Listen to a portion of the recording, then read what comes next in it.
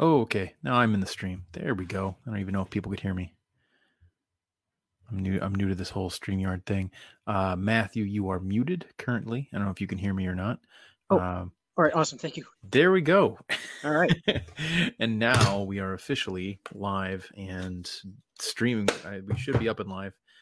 Everyone forgive us. This is our first time running one of these. I'm going to switch glasses because Mhm. these ones have less of a glare on my screen.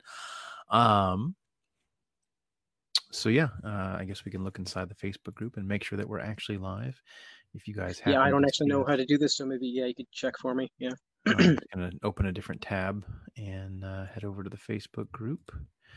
We'll go home and let's just see if we are live. Yes, we are in fact live. I can see us streaming Very good. on the page. So there we go. All righty. Well, welcome to the inaugural Thursday evening theology discussion Yes, here our with very first Theology Thursday. Theology Thursday. Yep. Thirsty Theology Thursdays. Hey. Yes. As a reminder, Jesus' first miracle was probably making the best wine the world has ever seen for people who had already been drinking probably for a day or so. So Yep. God loves joviality. Don't drink to excess, obviously. Hmm. But as Paul says, have a little wine or something else for the sake of Yep. your stomach. So, and as I think it was Chesterton once said, wherever you find four Catholics, you're bound to find a fifth. Yes. All right. So, So what what is are we on the going to agenda be? for tonight? Yeah, go ahead. Yes, good question. Okay, so what are we going to be talking about tonight? Well, I thought to start off with a more controversial topic, which would be the various Marian doctrines. We could start off talking about those. I know you have read into that subject a lot. Mm-hmm. And so we can talk about that if you'd like, or we could start off with something else, or we could take questions from the Facebook group. If anyone's watching right now, they can pose, questions if they like. So if you want, we can start talking about one of the various Marian doctrines. I don't know which one you'd want to talk about first, but I'm happy to do whatever makes sense. I see Seth, and he sees people, so clearly we're live. good. So huzzah! Technology is on our side. So I guess with the Marian doctrines, the very first thing I would say is, and I've taught RCIA for 11 years, 12 years. I don't even know. Oftentimes multiple sessions in a year. So I've Hmm. gone through the teaching, 20 or 30, maybe 40 times in the last decade and a half or so. And I don't know that I've ever encountered somebody who came to me and said, I was on the fence, but the thing that won me over was the Marian doctrines. Yep. And in fact, quite the opposite. The thing that most people say is, oh, I think I get the Pope. I think I understand the Eucharist. I think I get all these things, but Mary, like, I don't know Yeah, if I I can mean, get on board with the Marian doctrine. So usually yeah, it may Mary. even, yeah, they may even see it as like maybe unnecessary. It's like, why do we even need this? We have all the Mhm. most important stuff. Like we got Jesus, we got all the other stuff, but why are these Marian doctrines necessary and all that? So that's usually another perspective that you can find as well. Well, absolutely, absolutely. So usually Mary is kind of the last reason people come into Catholicism, not the first. Yeah, But I will say this: this is something I often talk about in my classes. The Marian doctrines, you do need to, as a Catholic, assent to the truth of these doctrines, but that doesn't oblige one as a Catholic to have a devotion to any particular saint, even Mary. sure. So one can be a Catholic and theoretically never say a Hail Mary. Now, in practice, you're probably gonna, you know, get a rosary as a penance someday, or you can go to a funeral and they'll be saying a Hail Mary or something along those lines. So practically, yeah, you'll probably say a couple Hail Marys. But so you need to be on board with the concept of the saints and intercession and who Mary is, etc. Obviously, but you don't have to have a rabid Marian devotion in order to be Mhm. Catholic. Now, many Catholics do have a very deep devotion to Mary, and many of them would even say that she bears a lot of fruit in one's spiritual life, properly ordered. She is Yeah, not a replacement for Christ by any means. She's not a replacement for Jesus. She is a creature. She needed a savior. All of those things are true when we talk about Mary. But understanding Mary as a lens helps us to understand Christ. I Mm. think that's one of the big reasons to really understand and know and think about and contemplate the various Marian doctrines. And in fact, what you'll find is throughout the history of the church, whenever a Marian doctrine got defined, like the Theotokos, Mary is the God bearer. The thing that was really being contested there was less about Mary and more about Christ. Who Yeah. is he? Is he fully God? Is he fully man? Did Mary just bear a human nature? Did the divine nature come in separately in some capacity? And so almost everything we know about Mary and all of the truths that we hold as dogmatically defined doctrines in the Catholic Church, they tell us about Mary, sure, but they tell us about Christ. And Mhm. that's the big reason why. So, me personally, as I was saying, you don't have to have a deep Marian devotion. I don't have a deep Marian devotion as a Catholic. It's not something that like draws out to me in a super way. But Mhm. I have a love for Marian theology, or Mm. Marian theology is not the right word. Which in and of itself could be a Mariology, some will form say. of devotion. Well, it is. I mean, that Yeah. is how my Marian devotion is shown, because I find it Mhm. beautiful. I find it beautiful and fitting. It's like there's so much rhyming and poetry in the scriptures. There's so much, as Mark Twain says, history doesn't repeat itself, but it has a tendency to rhyme. Well, God, the divine architect and poet, he makes scripture rhyme all over the place. All this Yeah. typology that points to Jesus and everything else, but it also points to other things. It points to Mary. I was actually just talking tonight. So here's one we'll talk about a little bit, I guess. We can dig into this. As Mary is the new Eve. Because I was talking in my class today about the creation and the fall, and we got to that famous passage in Genesis 3:15, which is called the Proto-Evangelium by many of the early church fathers, because they saw this as pointing very, very clearly to Mary. And then God says to the serpent, "I'll put enmity, space or distance, a great divide between you, the serpent," and we know who the serpent is from Revelation, the ancient serpent, the dragon, the devil, called Satan, who deceived the whole world. And of course, he deceives the whole world in Adam, because Adam is the man. So literally, he deceives the whole world in Adam. But so God says to the serpent, "I'll put enmity between you and the woman, between her seed and yours." And the term seed is interesting, both in Hebrew and in Greek. It's a term that has a lot of different meanings. It can mean just a seed. If you're a farmer, you go out and put seed in your field. Obviously, in English, the words that we use that come from Greek are sperm and semen, and they both mean seed. And so there is definitely a sexual or generative connotation to the idea of seed. But the funny thing is, in ancient biology, it's not the woman that has the seed; it's the man that has the seed. The woman was always viewed as, I guess you say, the fertile ground, where the seed would be planted and bear fruit. And in Genesis, we see it's the seed of the woman. And a lot of the early church fathers, and this is something that I kind of came to on my own and then found confirmation in.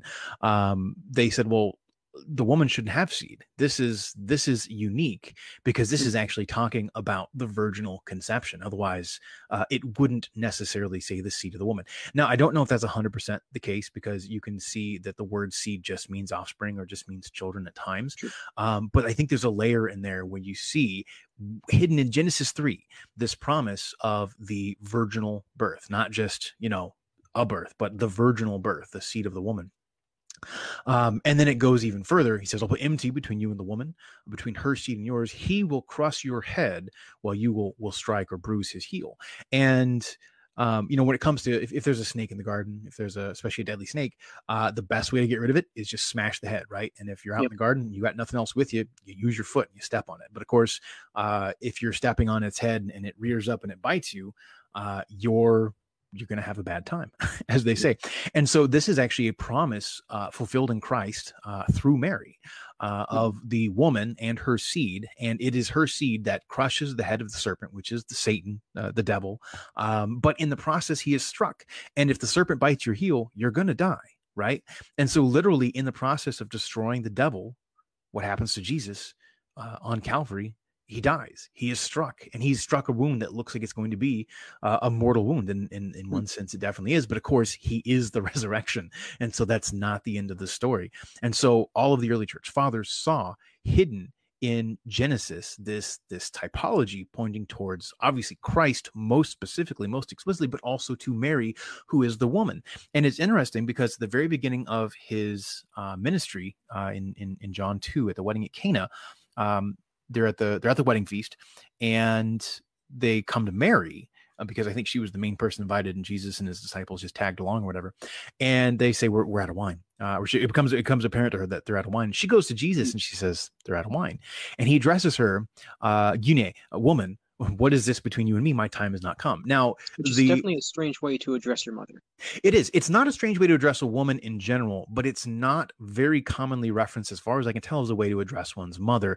Yep. There are definitely preferred ways of addressing one's mother, but he addresses her at the beginning of his ministry as woman. And of course, like a good Jewish mother, she knows that he's going to obey like a good Jewish son. And so she doesn't even address him. She just turns to the servants and says, do whatever my son tells you to do, which is, of course, the message Mary always has for us. Do whatever Jesus tells you to do. Which is really the essence of Marian devotion. Absolutely. Absolutely. Absolutely.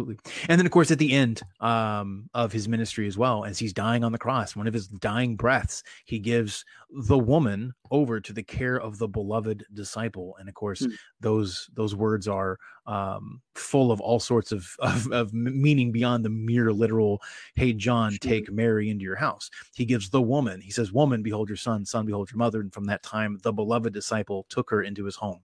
And so the care of the woman is given over to the beloved disciple, which I'm a firm believer personally. It's not John being braggadocious and saying, hey, Jesus loved me the most, but rather it's an act of humility where he's removing himself at times from the text and allowing the reader of his gospel to insert themselves in there as the beloved disciple or as a beloved disciple. So he's not just saying, hey, Jesus loved me the most, which, could be a true statement. He could have been, because he was young and whatnot. He had a lot of heart. He may have been Jesus' favorite, even if he gives all his authority to Peter. Nevertheless, he may have had a soft spot for John.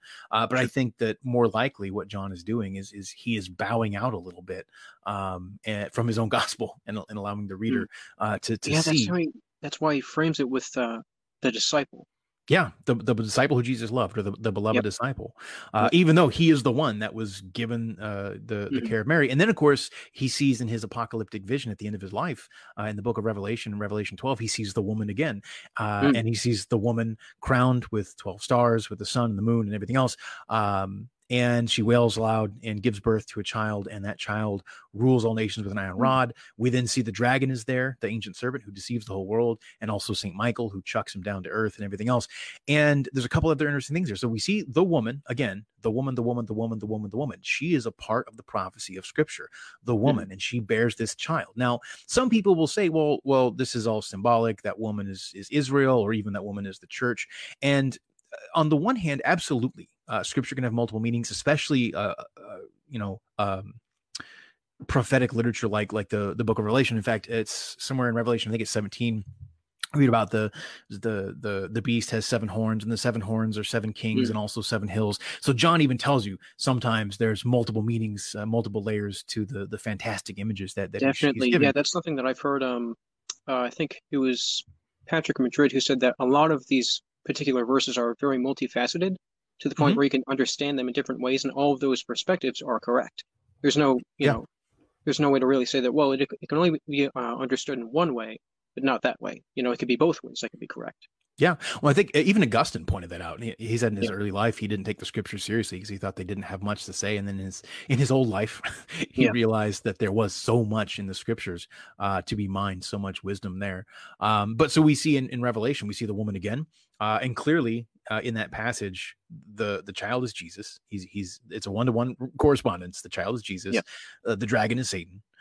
Michael the Archangel is there, and he's Michael the Archangel. And so if 3 of the 4 characters, 3 of the 4 players in this particular scene, this particular image, are individuals, that tells you something about the 4th character, or the 4th player, this woman. She is at least particularly an individual as well. And of course, the only individual that would square up with would be Mary, who's already been identified in John's writing specifically as the woman repeatedly. And then, of course, we see at the very end of that same chapter, it's verse 17, I think it is.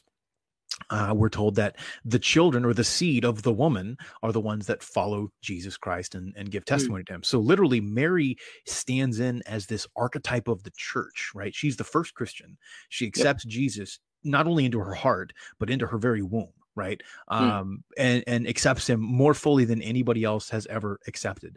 Jesus says of John the Baptist, no man holier than he has ever lived. No man born of woman is holier than John the Baptist. John the Baptist says of Jesus, I'm not worthy to untie his sandals. And yet, and one of my favorite images of Mary, is very common in Eastern Orthodox icons, is this picture of Mary holding the child Jesus, and one of his sandals is hanging off of his Yep. foot. And it's a symbol that shows you, for as holy as John was, no man holier ever lived, Mary tied Jesus' sandals. She wiped his holy behind. I mean, Jesus grew in wisdom and stature. He had to learn all of those things. And Mary was there the whole time, the woman to whom God entrusted his own son, Jesus Christ, the second person of the Trinity, to be his mother. And there's something just absolutely enthralling about that. And of course, all the early church fathers, they didn't all have great Marian devotions, but they saw the typology. They saw Mary as the new Eve. They saw Mary as the new Ark of the Covenant. They saw all of these things, and it just made sense to them. Yeah. And I think that, even the early the reformers, up through the reformers, and even up to like the 1700s, very, very few of the Marian doctrines that we as Catholics hold were doubted by any serious Christian. Absolutely. It's really only been in the last couple hundred years that things like the Immaculate Conception, well, I mean, that one was a little more touch and go, because certain people didn't fully understand what they thought. I mean, Thomas Aquinas said maybe it wasn't at conception, but at the quickening, because that was based more on a misunderstanding of physiology than anything else. But the virginal birth, the perpetual virginity of Mary, I don't know of any reformer, the early reformers, who found any reason to doubt that. So there's a lot of things about Mary that are actually far more common to all Christians, or at least they were, until a very modern strain of evangelicalism came along that saw Mary as a distraction, I think, and so started to prune off anything that looked like a distraction. And I think that comes down to, and I'm sorry, I'm just monologuing at this point, I think it comes down to a misunderstanding of how glory is given, right? I mean, this may not be fair entirely. You can't lump Protestants into one group, obviously, but I think the general Protestant understanding is glory is like a pie. And so you have slices of that pie, and that whole pie belongs to Jesus. So if you give any of that pie to anybody else but Jesus, you're taking away what belongs to him. Whereas for a Catholic, we view Mary as a work of art. And if I'm standing in front of Leonardo da Vinci, if I'm standing in front of Michelangelo and I look up at the Sistine Chapel and I say, wow, that is amazing. Like, is he going to be upset with me? To that person as opposed to taking it away. Say again? I said that's actually adding glory to that person as opposed to taking it away. When you acknowledge the beauty of their art and the perfection of it, you begin to realize, wow, this artist is really amazing, right? It doesn't take away from the artist, it actually adds to it. Exactly. And you can actually learn something about the artist by learning about the art. So for instance, with the Michelangelo Sistine Chapel, there's a whole bunch of different stories about this. One of my favorites, though, is one of the cardinals came in and he had painted all these people on the wall, and they're all naked. And the cardinal's like, oh, you can't do this. You can't have naked people in the church. You got to paint them, cover them over. This is improper. And Michelangelo refused, and he took it to the Pope. And so he left and came back the next day. And one of the scenes, if you look at it in the bottom right corner, is a guy in hell, and he's like wrapped up by a serpent, and the serpent's biting him right on the private parts. Yeah. And he was just floored. He took it to the Pope, and he's like, you got to do something with this. And the story goes anyway, that the cardinal goes to the Pope and says, Michelangelo, he's drawn me in hell, and he's drawn me with the serpent, and he's biting me in the most inappropriate way. And the Pope says, well, if he'd have drawn you in purgatory, I might have been able to do something about it, but in hell, there's nothing I can do. But it lets you know something about the irascible nature of Michelangelo. I mean, he was an interesting fellow. And so you can learn about the artist by learning about the art in a real way. And it's the same way with God. You can learn about him and his plan, and you can see even more of the interconnectedness that you're missing if you don't understand the Marian theology, by understanding who Mary is and what role she played in salvation. Obviously not confusing her in any way or conflating her with God, which no serious Christian has ever done. And I'll say one other thing, and this is kind of interesting. This is kind of a side point. There are definitely a number of our Protestant brothers and sisters who honestly think that we worship Mary. And if you honestly think we do, understand that you're mistaken, but I understand the reason that you come at us and say, you got to stop doing this, right? Because if I am worshiping someone that's not God, yeah, stop me, right? Please do. Yes. But you're actually shooting yourself in the foot in an interesting way with a discussion you can have with our Muslim cousins. They seek to worship the one true God, the God of Abraham, right? You got to understand where they're coming from. They're seeking to worship the one true God. And one of the arguments in the Quran is found in Surah 5, 116. And I think he actually knew he had never, according to modern scholars, Muhammad had never actually come into contact with Christians, but he may have come in contact with a handful of heretical sects, including one called the Collyridianism. I cannot pronounce this word. Collyridianism? Yes, thank you. That's the one. And so Surah 116, 116 says something along the lines of, Mary, why do they take you as a goddess? Who told you that there were three gods, the Father, the Son, and the Mother? So there's a misunderstanding of Muhammad, who understands the Trinity is something Christians believe in, but he thinks, well, he doesn't understand or have a concept of the Holy Spirit. So he's like, well, it must be the Father, the Son, and the Mother. That would make sense from a purely naturalistic perspective. But if it's the case, so if a Muslim is going to make the claim that Muhammad received divine inspiration, and if in fact you're receiving divine inspiration, then that divine inspiration better be right. God shouldn't make a fundamental mistake about something so egregious as what the Christians believe.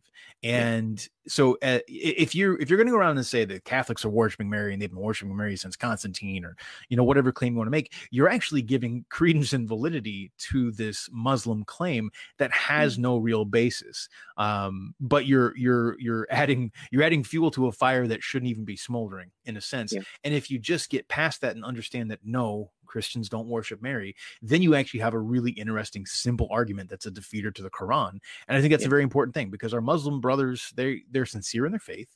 They want to worship the one true God, and helping them to understand the mistakes that they're making and the mistakes that are very clear and apparent in the Quran, by showing them, hey, it says that we worship Mary as a goddess and we don't. That's one of the great ways that you can kind of help them to see that there are errors in the Quran that prove that it couldn't have been given by God. But again, you can shoot yourself in the foot by just saying, oh, Catholics worship Mary, Catholics worship Mary.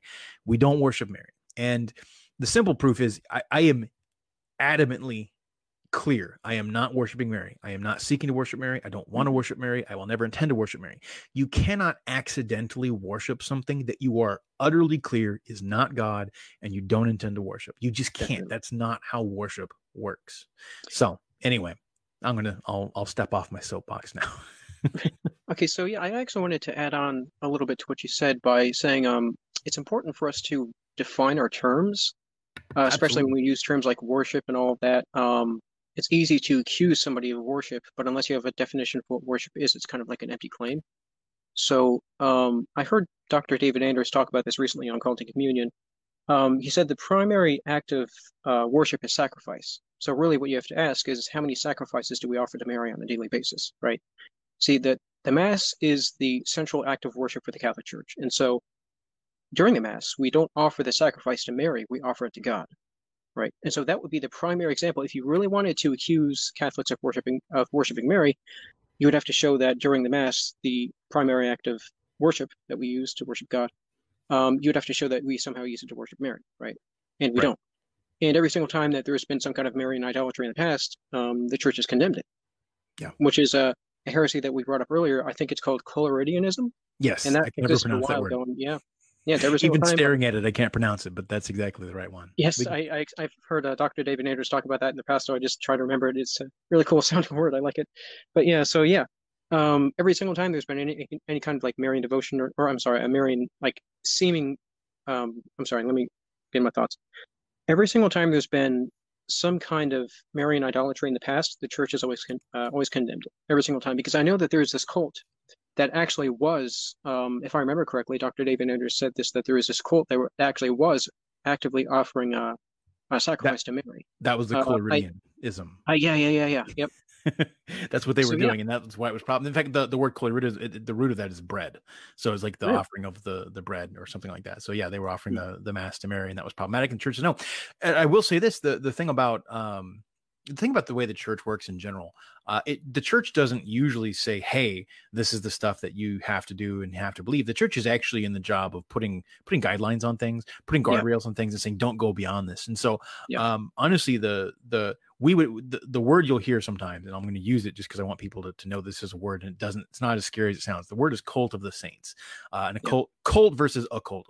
Occult means hidden, so cult just means the veneration or the public knowledge of this thing, right? So the cult of the saints is something that arose organically out of the church. We see it inscrawled on early first century tombs. We see it in the writings of early church fathers, asking for the saints and the deceased to pray for them and whatnot. And so what the church does is the church, anytime she sees something that could be problematic, she'll put guardrails on it and say, okay, you can do this, but don't go this far. You can do this, but don't go this far. And honestly, a lot of Marian devotion and a lot of Marian doctrine started, at least initially, as the church saying, okay, you can go this far, but no farther. You can go this far, but no farther, because we don't want you to border into heresy. Now, as certain things were questioned and certain truths were at risk of being lost, the church, through the charism that she's given, through the keys that Jesus gives to bind and to loose, and the authority that he gives to the apostles and their successors, the church will step in and say, we can't lose this truth, because in losing this truth, we lose something about God. And so the church will make a solemn definition or a dogmatic proclamation.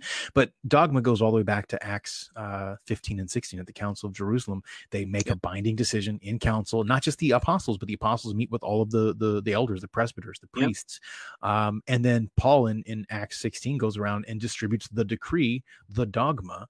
That's the Greek term there, to all the other churches, and the churches assent that the Holy Spirit has spoken. It seemed good to the apostles and good to the Holy Spirit and good to the elders who were there, and they disseminate the dogma. And so that's just how the church works, and that's how the church worked in the 1st century, 2nd century, 4th century, 12th century, and 21st century. So we're not pulling things out of a hat, even though it seems like that, because you've never been taught these things. These are things the church has guarded pretty much for 2,000 years. And a lot of times, these guardrails can be seen as restrictive. I've heard things I've heard people say things like, well, the church is trying to hide a particular kind of truth from you. They don't want you to interpret the Bible for yourself because of these guardrails. Obviously, they don't want you reading it for yourself. When a lot of people, especially Protestants, have the same kind of idea. They say that, well, you can't interpret scripture to say that Jesus isn't God, right? You can say, you can interpret this, that, and everything else, but you can't interpret it to say, well, Jesus was only half God or something like that, or he was only something like that. So guardrails are necessary whether you're Catholic or Protestant. So I've heard that claim before, is that, guardrails are just a way of hiding the truth or something like that. Anyway, I was going to say something else. I forgot what I was going to say, but you can continue if you want. I don't really know what else to say. I mean, that was one little soapbox tangent. I mean, we could pull out other things. We could read early church father quotes. Yes. Also, I wanted to bring out the point that isn't it interesting how in Acts 15, Peter was the one to end the dogmatic dispute. Oh yeah, yeah. And they're in James's territory. He's like, all right, after I say this, it ends. And it ended after that. It ended. Yeah. Like the entire thing of, well, do we need to be circumcised? No, you don't. All right, that's it. We're done. And also bear in mind that at that council, they didn't consult scripture, because if you would have consulted scripture at the time, it would have been just the Old Testament. And the Old Testament's pretty clear. If you don't get cut off, you get cut off. Like that was what the Old Testament said.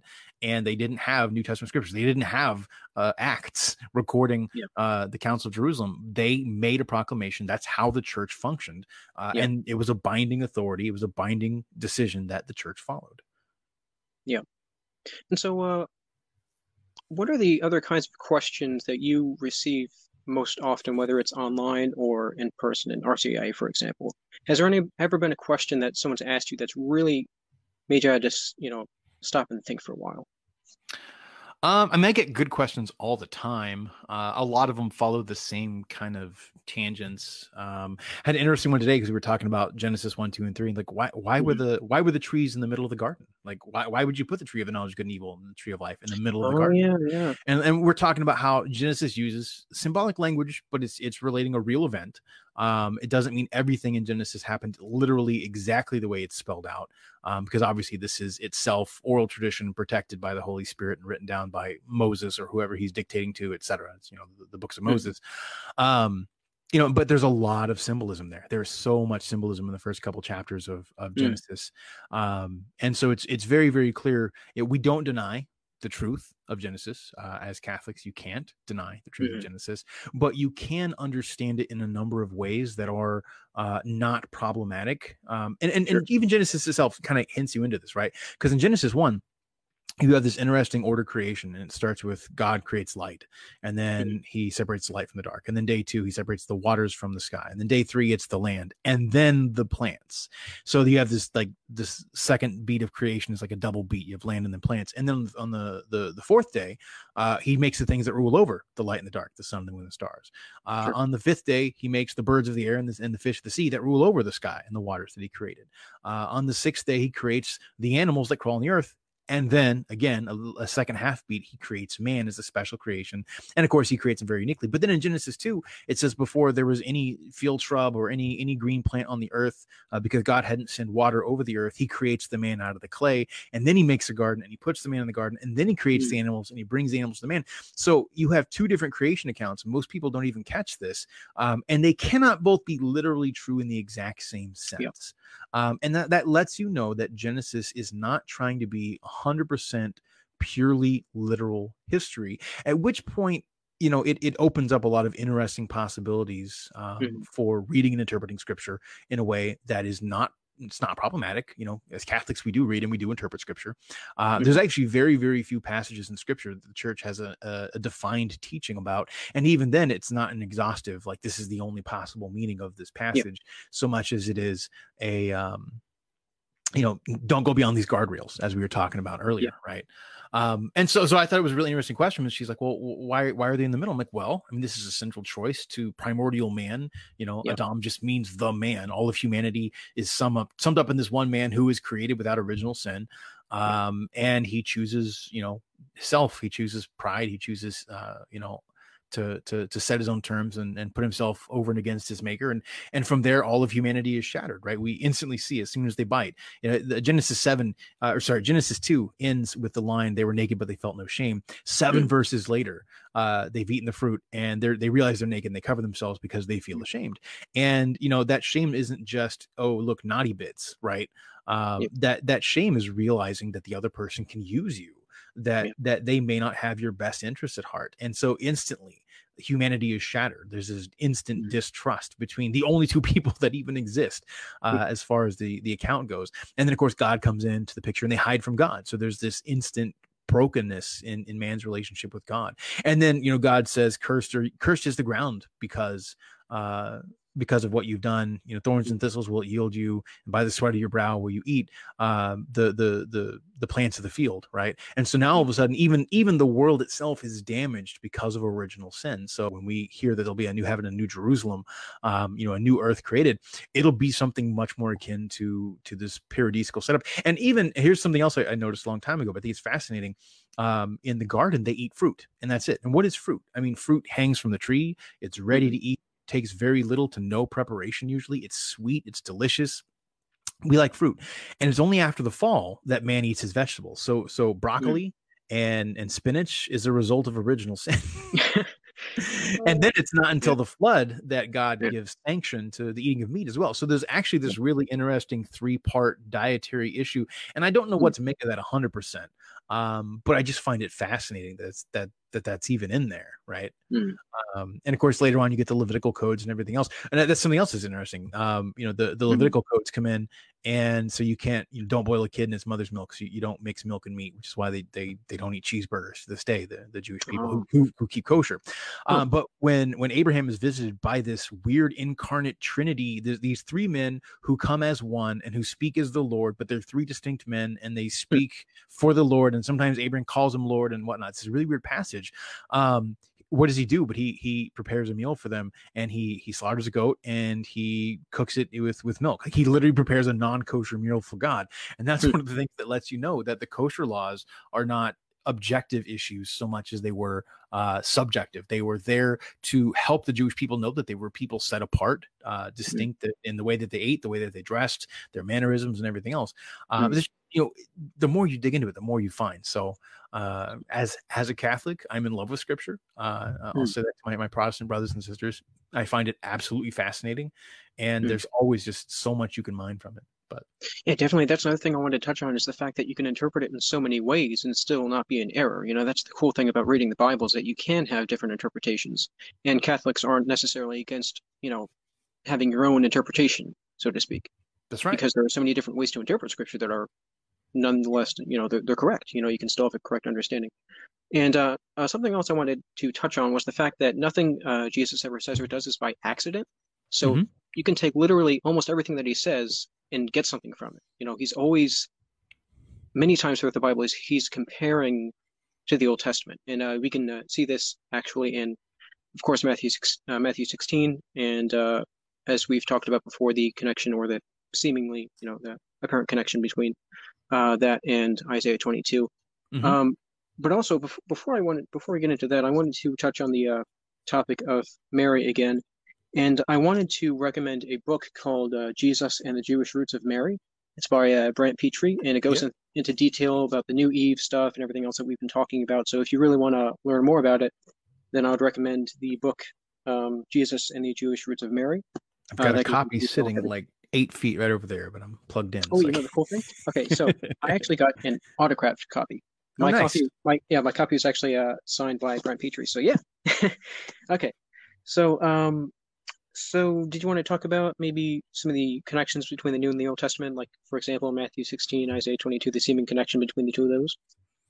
That's like a totally different topic, but I'm happy to at least touch on that right now. That's definitely a topic for another day when we have. Or we can maybe talk about that on the next live stream if you want to. Yeah, I'm happy to at least touch on it. I think it's utterly apparent. I love that passage from Isaiah when you see, what was the king's job? The king's job was to be off fighting for the advancement of his people, and that was normally what the king did, either to protect them or to grow the kingdom. And David got in trouble the one time he wasn't doing that. His army was off fighting. What was he doing? He was, milling about on the rooftops. And he looks down and sees a pretty lady and says, hubba hubba, I want some of that. And he lays with her, gets her pregnant, realizes that she's the wife of one of his generals, and so he basically tries to trick Uriah into coming home and thinking he got her knocked up, but that doesn't work out. And so he winds up, David, a man after God's own heart, winds up basically committing murder of one of his trusted generals, which is just a weird picture, but it's all because he wasn't off fighting for the advancement of his kingdom. Well, when the king was away, of course, the kingdom had to run. And so the king would very clearly, and this is just common sense. You don't even have to look in the Bible for this. The kingdom would have ministers. Every government that exists is an oligarchy of some kind, or an aristocracy of some kind. The president has his cabinet, the king has his ministers, and so the Davidic king had his ministers, and he had so many ministers that he would give one of them a special authority amongst the ministers, elevating him above the rest of the ministers, and that was symbolized by the key. And Isaiah, very conveniently, because the Holy Spirit wanted us to know this, records a defrocking ceremony of a guy named Eliakim, or rather Hilkiah, and he's kicked out. And another man, Eliakim, is given the authority. And he tells us this authority is symbolized by the key to the kingdom, the key of David. And it has very unique properties. The guy who holds this key is a father to all the people, to the inhabitants of Jerusalem. And so, of course, we call the bearer of the key to this day the Holy Father. He is a peg in a sure spot. He's a sign of stability. And that's one of the reasons in the West we've had the stability that we've had, as our Orthodox brothers have kind of seen stability ebb and flow over their years as, major sees like Constantinople fell to the Turks. And there's a couple of things as well, but of course the authority of the key is whatever you open, no one will shut. Whatever you shut, no one will open. Whatever you bind, no one will loose. Whatever you loose, no one will bind. And so it's an authority. It's a binding and loosing authority. And Jesus uses that same language about the scribes and the Pharisees, when the Pharisees in particular, because they sit on Moses' seat. He says in Matthew 23, the scribes and the Pharisees, they sit on Moses' seat. So do what they do, or do what they say, but don't do what they do. For they bind heavy burdens and they won't lift a finger. So he's actually explicitly speaking about this binding and loosing authority. But of course, he's already setting into place the thing that's going to take over. He's preparing the new wineskins to receive the new wine, because he sees the old wineskins aren't going to work. And so he calls in Matthew 10, first Peter, as Matthew calls him, and then the other apostles as well. And then in Matthew 16, he gives Peter explicitly the keys to the kingdom. He gives a similar authority to the others 2 chapters later in Matthew 18, the binding and loosing, as the other ministers in the kingdom would have had. But Peter alone gets the key, because only one person could hold the key. And that key carries with it a lot of authority, binding and loosing authority. Only it's bigger because it's 2 keys. It's not just earth, it's heaven and earth. And whatever he binds, no one will shut. Whatever he shuts, no one will bind, because whatever he binds on earth is already bound in heaven. Whatever he looses on earth is already loosed in heaven. It's already ratified in heaven, right? And that's one of the reasons we trust in the infallibility both of the Pope and of the Church working in council, because we know the Holy Spirit. Catholics believe in miracles, and we believe that the Church operating today is a miraculous thing. It is the single longest lasting human institution that is still in existence, and it encompasses what, a fifth of the world, give or take, depending on how you want to do the math. A ton of people, and any small quorum of men built around a falsity crumbles in a generation or two. They don't last long term. But this thing has outlasted the Roman Empire. It's outlasted persecutions. It's outlasted everything, and it's still in existence to this day and functioning, and encompasses, again, a sixth of the world or whatever. And that's prophetic. That's literally Jesus saying, this is what I'm going to do. It's not going to fail. It's going to be here. You're going to see it. And it's still there to this day. We see early church fathers referencing this, right? We know that Peter made it to Rome. We know that he was martyred in Rome. We know that Ignatius says that he doesn't mention, because he's on his way to Rome to be martyred, he doesn't mention the bishops in Rome. It's the only one of his letters that doesn't mention the bishops. All of the other letters mention the local bishops, but he doesn't mention the bishops there because he doesn't want to call them out and get them in trouble with the Romans. Because he's on his way to be fed to the lions. But he calls the Roman church the church that holds the presidency. I think Irenaeus uses a similar term as well, and he says because of its noble establishment by Peter and Paul, with this church, all of the churches must agree. So you find early church fathers, witnessing and referencing this, and we don't even know what we don't know, right? We don't know what we've lost. We don't know how many early church documents and letters and epistles have been lost because they weren't copied or they weren't preserved. It was hard enough to preserve the letters. We don't have Paul's letters to the Laodiceans, right? There are probably letters in scripture that should be there that aren't there because they simply perished. And the thing is, that's okay, because we are not a sola scriptura people. We never were. We never could have been. That was never the plan. We are a people of the church. Paul lays out in 2 Timothy 2:2 the orderly procession of the church. He says, what you've heard from me in public before other men, entrust to other men who can entrust it to other men, so on. He's laying out this transmission of authority. And that's what the early church fathers all point back to. And they say, this is exactly this is how you can know a heretical church from the real church, is this transmission of authority. And you see that in the 1st century, 2nd century, 3rd century, 4th century, 5th century, 6th century, on and on and on, up to the 21st century. You can trace that church back. You can trace each of these beliefs back, each century back until you get back to the 1st century. I wanted to add something real quick to what you said by pointing out the example of throughout the Old Testament, there are a lot of examples of headship, such as Moses being the head of the people, or Noah, for example. So we can see this throughout the Old Testament and into the New Testament, of certain people being put in positions of authority over other everyone else. And so it's not really surprising, when we can see the same kind of authority being given to Peter. Of course, it's not as explicit as some people would like it to be. The authority that we believe Peter has, or that Peter was given. Some people would want it to be a bit more explicit in order for them to believe it. But that would require you to adhere to some kind of principle of sola scriptura, which would make it necessary to find some kind of explicit example of, some kind of belief in the Bible, where you'd have to find something that's obvious, or else it's not true. But anyway, so we can see examples of that kind of thing throughout the Old Testament as well. Yeah, no, absolutely. I mean, in the Old Testament, the New Testament, is concealed in the New Testament, the Old Testament is revealed. God works through typology. Jesus himself says the bronze serpent raised up in the desert is a type of Christ. We talked earlier about the woman in Genesis 3:16 being foreshadowed of Mary and Jesus, Mary and her seed, the woman and her seed.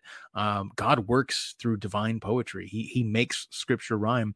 I do think that's an anecdotal proof of the divine authority of at least some of the scriptures. You can actually, like, there's no way you get a conspiracy of men over thousands of years to write a document that subtly rhymes in so many unique ways. Like, it's not like a definitive proof of the Quran tries to use, could a man write as good as this is written, as one of the constant refrains of the Quran, rather than appealing to the miracles of Muhammad, because he couldn't perform any miracles purportedly. But then later on, the Quran is full of all sorts of examples of Muhammad not being able to do miracles. But then what is it called? I'm totally blanking on the name right now. But it's not the Quran, but it's the thing that the Muslims also take as authoritative. It's the writings of Muhammad in his life, the Hadith. Anyway, whatever it is. And then they're like, oh no, one time he made water shoot out of his fingers or something like that. And so they kind of like write weird miracles back into it. So there's actually a contradiction even within their scriptures. But within the pages of sacred scripture, you see this beautiful, subtle rhyme scheme. You see all of these themes visited and revisited and revisited and revisited. One of the themes that you see all over the Old Testament is the idea, on a tangential note here, of faith first, followed by obedience, leading to blessing. And that is the model of the New Testament too. In fact, John 3:16 is that famous passage, God so loved the world that he sent his only son, that whoever believed in him wouldn't perish but have eternal life. Well, it's clarified 20 verses later in John 3:36 when it's said that whoever believes in the Son has eternal life. Whoever disobeys the Son will not, right? And so belief is contrasted not with disbelief, but with disobedience. And that actually lines up perfectly with what James says. He says, so you believe that God is one, good for you. The demons do the same thing and they shudder, right? Rather, faith without works is dead. And so the model of the Old Testament, all throughout the Old Testament, is faith first, followed by works, leading to blessing. If Moses had faith in God but didn't go to Pharaoh, if Israel had faith in God but didn't leave Egypt, if Abraham had faith in God but didn't leave Ur of the Chaldeans, there's all of these examples where if Noah had faith but didn't build the boat, he wouldn't have received the blessing. And that is the model in the Old Testament, and it's the model in the New Testament. And that's why anybody who teaches, in my opinion, sola fide, in the sense that works simply don't play a part at all, is missing so much of the truth. But they're missing the very concept that Paul goes over and over again of our participation in the body of Christ. It's no longer me living, but Christ who lives in me. It's not that our works are our works, it's that our works are Christ's works. But if your works aren't working, then Christ isn't actually in you. And so you can actually find some agreement with people who will say sola fide, but then they're like, well, they often will say, well, what we really mean is, the works show that you have living faith. And that's true to one extent, because if you're doing the works, it means you're submitting in humble submission to the Holy Spirit, to be sure. So they are proof that the faith is alive, but they're not just proof. They are required as well. And you're free to do them or to not do them. You are free to resist the Holy Spirit. I know a lot of our Calvinist brothers find that abhorrent, but it's not abhorrent if God himself designs the situation that way, and he does. And if he commanded us to do certain things, as we can see in, I think it's Matthew 25 in the Last Judgment scene. I think both of us have spoken on this in the past. So and we can Matthew see 7. They both use a similar imagery, the sheep and the goats, and we see another example of that in James 2, where if you say to your brother, be warm and filled, it doesn't really mean anything unless you do something about it, right? Yeah. And your faith is practically dead unless you do those things. And so it's not that those things are necessary for you to be saved, but it's really just required. If you have a living faith, it's required that you do those things. I mean, like I said, we see an example of that in Matthew 25. So here's something I would say to that too, is a lot of times when people say, are you saved? They're thinking of salvation in the terms of like divine fire insurance, right? I don't want to go to the bad place. I'm saved, right? But what is salvation? Why are we saved? What is it all about in the first place? We are saved to be conformed to the image of Christ. Yeah. And if we're not being conformed to the image of Christ, we're not being saved, whether we think we are or not. That's why St. Paul says in that famous 1 Corinthians 13, love is patient, love is kind, etc. He says, if I have all faith, so as to move mountains, but I don't have love, I'm a crashing cymbal. So something Mm. beyond faith is necessary. And Paul and James are in agreement on this, right? You need to have love. Even the demons have faith, because faith by itself is mere mental assent. It's acknowledgement of a truth, but you can acknowledge the truth and not live the truth, right? And that's a key part of the gospel message. I think a lot of our brothers and sisters are sadly missing, possibly through no or little fault of their own, but that's an important part of the gospel that's not being taught by a lot of our brothers and sisters. Mm. Yeah, and a lot of Protestants seem to be upset with the idea that we would have to do any kind of work in order to maintain our relationship with God, even though that's really the way that most human relationships work, is you have a friendship with someone, right? Or you have a relationship. What you do really says a lot about how you actually care about the other person. I mean, if you really do love the other person, you're going to you're going to do something for them, Mm-hmm. and it really shows that you actually are in a relationship with the other person because you actually care and you're actually doing something. You're doing what they ask you to do and all that kind of stuff. So, really, I would like to you know show that it's not really that we believe that works save us, obviously, but it's really things that we do out of love for God, and these things are actually asked of us many times. We're asked to do many things. Jesus commands us to do many things, and not just in Matthew 25, but you know, there's the example of Mark 16, where he says, whoever believes and is baptized will be saved, and never he says, of course, in John 6, whoever eats my flesh and drinks my blood. Mm-hmm. So he commands us to do certain things. You can understand those passages in different ways, of course, but you can't deny the fact that we are commanded to do certain things, and that would be one thing to point out to people who seem to be almost upset by the idea that works have anything to do with our relationship with God or salvation at all. Yeah, no, 100%. And again, salvation isn't just fire insurance. Salvation is being conformed into Christ. And in a sense, our only freedom in a real sense, our only works are the works that we do selfishly that are wicked. Because anytime we do good, any good you do at all is participation with grace, right? Yeah. So all of your good works are Christ working in you. And if you're going to say that those count for nothing, then you're going to say that Christ's works count for nothing. And nobody wants to say that, right? Because you shouldn't say that, because Christ's works most certainly count for something, right? So every good work you do is Christ working in you. The only thing you really do on your own is you reject, right? You say no, like Adam in the garden, right? Turning away from God in pride and saying, no, I'm going to do it. I'll do it my way, Frank Sinatra style, right? Yeah. And that's the thing, right? And we do have that freedom to say no, right? And that is definitely something that Scripture is very clear about. There's passage after passage. I know that your friend John and I think have gone back and forth a couple times about Scripture and whether or not salvation can be lost. This is another doctrine that I think is key to know, because if you go around with a false sense of security, you may wind up not in the state of holiness that you should be. If you're aware that you have to continue to work, you have to abide, you have to strive, you have to grow and bear fruit, that's going to change how serious you take your walk with Christ. Yeah, especially when you understand that there are consequences for not only when you do certain things you shouldn't do, but when you don't do things you should do, right? Sins of omission. When you know that there are some kinds of consequences for those actions or lack of actions, then you know that you have to do these things. And if you believe that, well, no matter what I do, because I professed faith in Jesus, I can go to heaven, right? So that's not much of an inspiration or motivation to help you live a life of holiness if you don't really have to, right? If it's not really required of you to deny yourself, right? The Bible says you need to pick up your cross every day and deny yourself.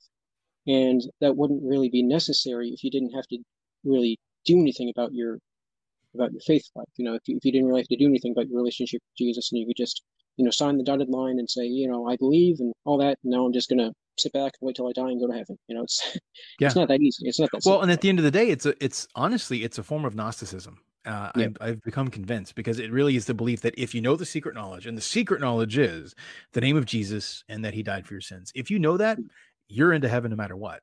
But if you don't know that knowledge, you're screwed no matter what, right? Mm. And that bespeaks a terrible misunderstanding of what Scripture says, and also the justice and love and mercy of God, who is Mm. so just and so mercy that Jesus, after dying, descends, excuse me, into Sheol, and he Mm. goes to preach the gospel to the spirits who were disobedient in the days of Noah. So all of those people that got washed off the face of the earth, and I'm sure that that's a synecdoche that means all of the unjust people probably, but he goes and he presents the gospel to those people. So Yeah. I don't ever want to teach or presume that anybody can get a get out of jail free card or that you get a second chance when you die or anything like that. But Mm. salvation is in God's hands, and Yeah. he is just and merciful, and he wills the salvation of all. Paul says that explicitly in multiple places, but especially to Timothy. 1 Timothy 3:4, something like that. I'm Catholic. I don't know my scripture verses. But he says God wills the salvation of all. Now, anything God wills, being omnipotent, should come to pass if it's something that his will alone affects. Mhm. But if it is the case that our will is a part of that process, then Mhm. it makes sense that anytime we're saved, it's still 100% on God, and anytime Yep. we're lost, it's 100% on us. Yep. Whereas if you make these other claims, you make it so that our salvation and our damnation are entirely upon God. We kind of Mm. got into this discussion with John and Steve the other night. It was about 2 or 3 weeks back at this point. Mhm. And that was one of the points I kind of want to drive home is, I understand the logical rigor of Mm. the Calvinistic Presbyterian sort of a approach. I don't know exactly how they label themselves, and obviously I know there's a lot of nuances. So I don't want to sound like I don't want Sure. to pigeonhole them or sound like I can say I understand everything about your faith, because I don't. I'm sure that they can teach me a Mhm. lot of great things, but the problem I see with that is it makes God into a capricious God, and it makes us, whether you want to admit it or not, it makes us into puppets. Because if you can't Yeah. control your salvation at all, then everything is purely descriptive and not normative. Everything is just, oh, by the way, some people will be saved, some people won't, right? Mhm. It's just like a warehouse full of mannequins, and some of those mannequins wind up in a store display and they've got clothes on, and that's what a mannequin is for, and so those are happy mannequins. And some of the Mhm. mannequins wind up in the dumpster fire out back, and those are the sad mannequins. And did the mannequin do anything? No. Just some of them wind up in storefront windows, and some are on Mhm. Saks Fifth Avenue, some are in a local Walmart, and some are in the dumpster fire. And it's just how it is, man. The God, me as the mannequin owner, I don't owe those mannequins anything. They're just mannequins, man. I can put them wherever they want. Mhm. But we're not mannequins, right? We are designed by a God who is love itself, who desired to create us, not because he needed us or because he gained anything by it, but because he is love. And what love does is it gives freely of itself Mhm. for the sake of another. And God wills the salvation of all of us. He wants no one to perish, but he wants everyone to have eternal life. That doesn't mean everyone will, Yep. but he wants it, he wills it, and he makes it possible. Doesn't mean it's going to Yeah. happen, because salvation is a two-way street, but he makes it possible. Mm. And there are many examples of God reaching out to people in the Bible, but people say no, right? There is Mm-hmm. one example of when Jesus approached, I forget exactly where it was and when it happened, but I think I have it in my notes somewhere, where Jesus said, he was willing to gather up the children of Jerusalem under his wing, but they were unwilling. I Mm-hmm. forget exactly what passage that Well, was. Matthew 9 is similar to that, because he looks around, he sees the people of Israel, and he says the harvest is abundant, but the laborers are few. Therefore, call the master of the house and have him send out new laborers. And then he calls his apostles, first Simon called Peter, and then Andrew and James, et cetera, et cetera. So Hmm. similar to what you're talking about, at least, is that passage. Oh, here it is. Okay, so I found it. It is Matthew 23, Okay. verses 37 through 39, and it Okay. says, Jerusalem, Jerusalem, you who kill the prophets and stone those who sent and stone those sent to you. How many times I yearned to gather your children together, as a hen gathers her young under her That's right. wings, but you were unwilling. So it's possible, and we have biblical examples, it's possible for God to will something, but still it doesn't come to pass because our will is involved in that process.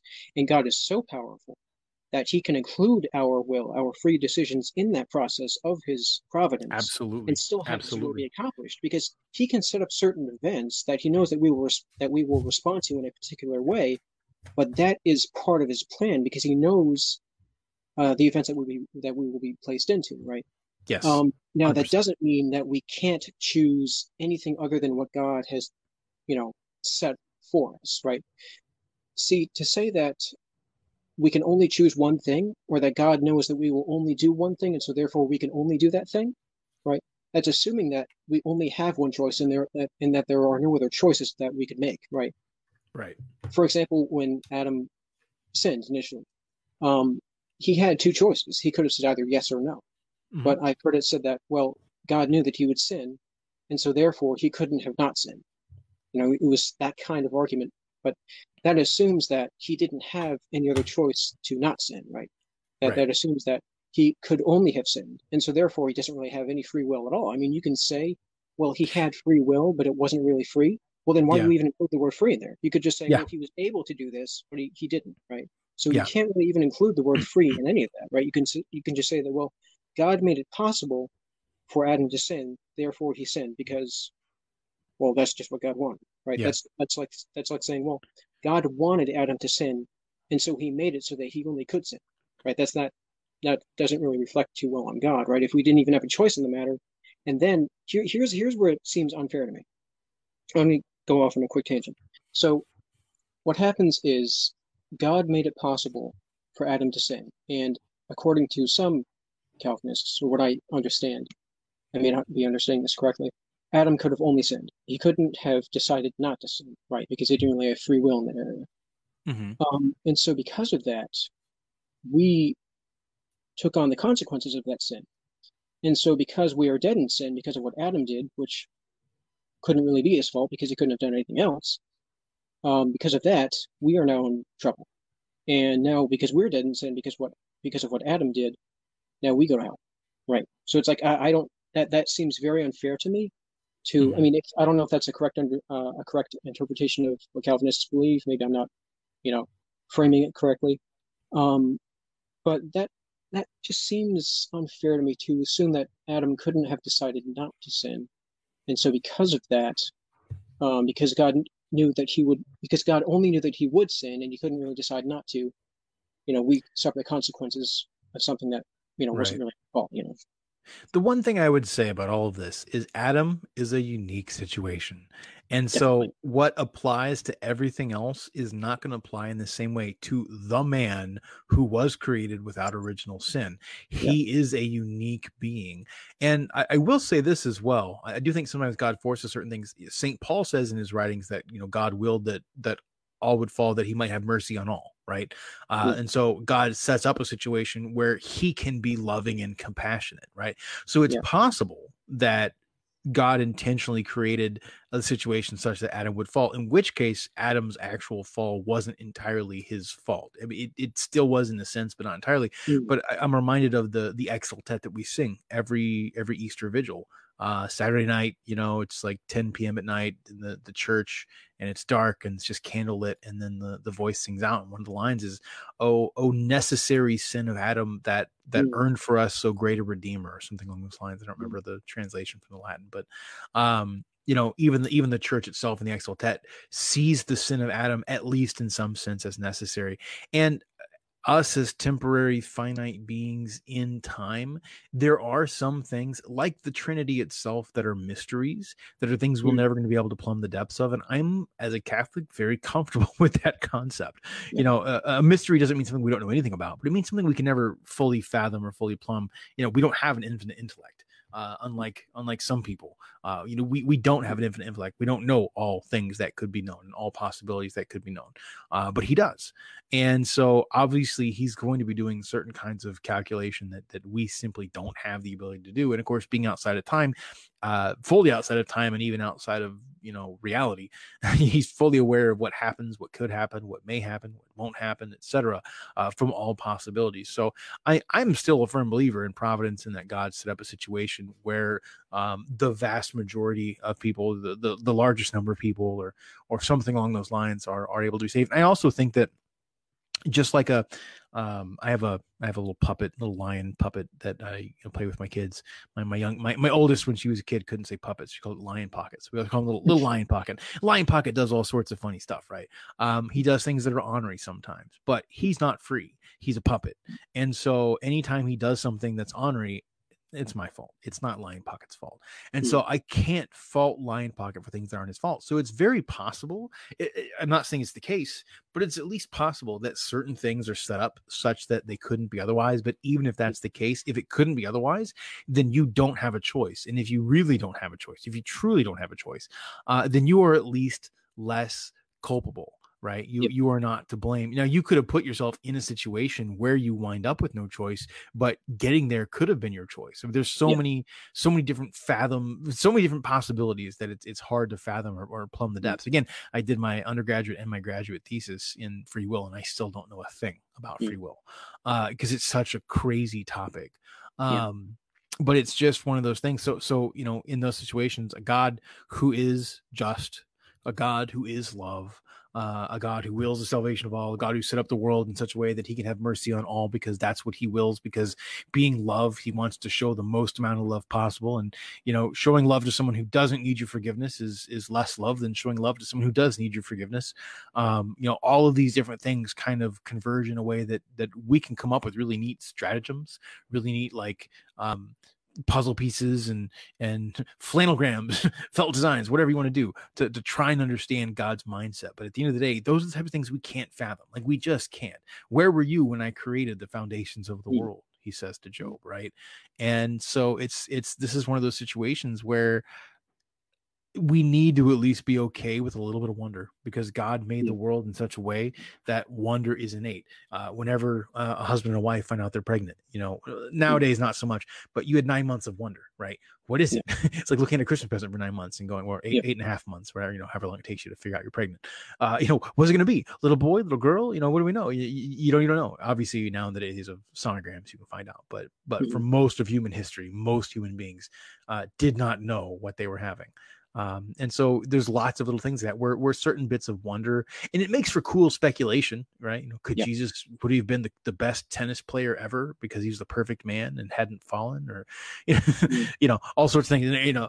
Would he have counted as the best tennis player ever if he cheated because he did miracles? Or miracles Mm. not Yep. cheating if perfect and you're fully God, and we're all on the path to divination. God became man so that man might become God. We might be partakers in the divine nature, as St. Paul says. So in heaven, will we all be miraculous tennis players? There's a lot of silly questions one can Mm.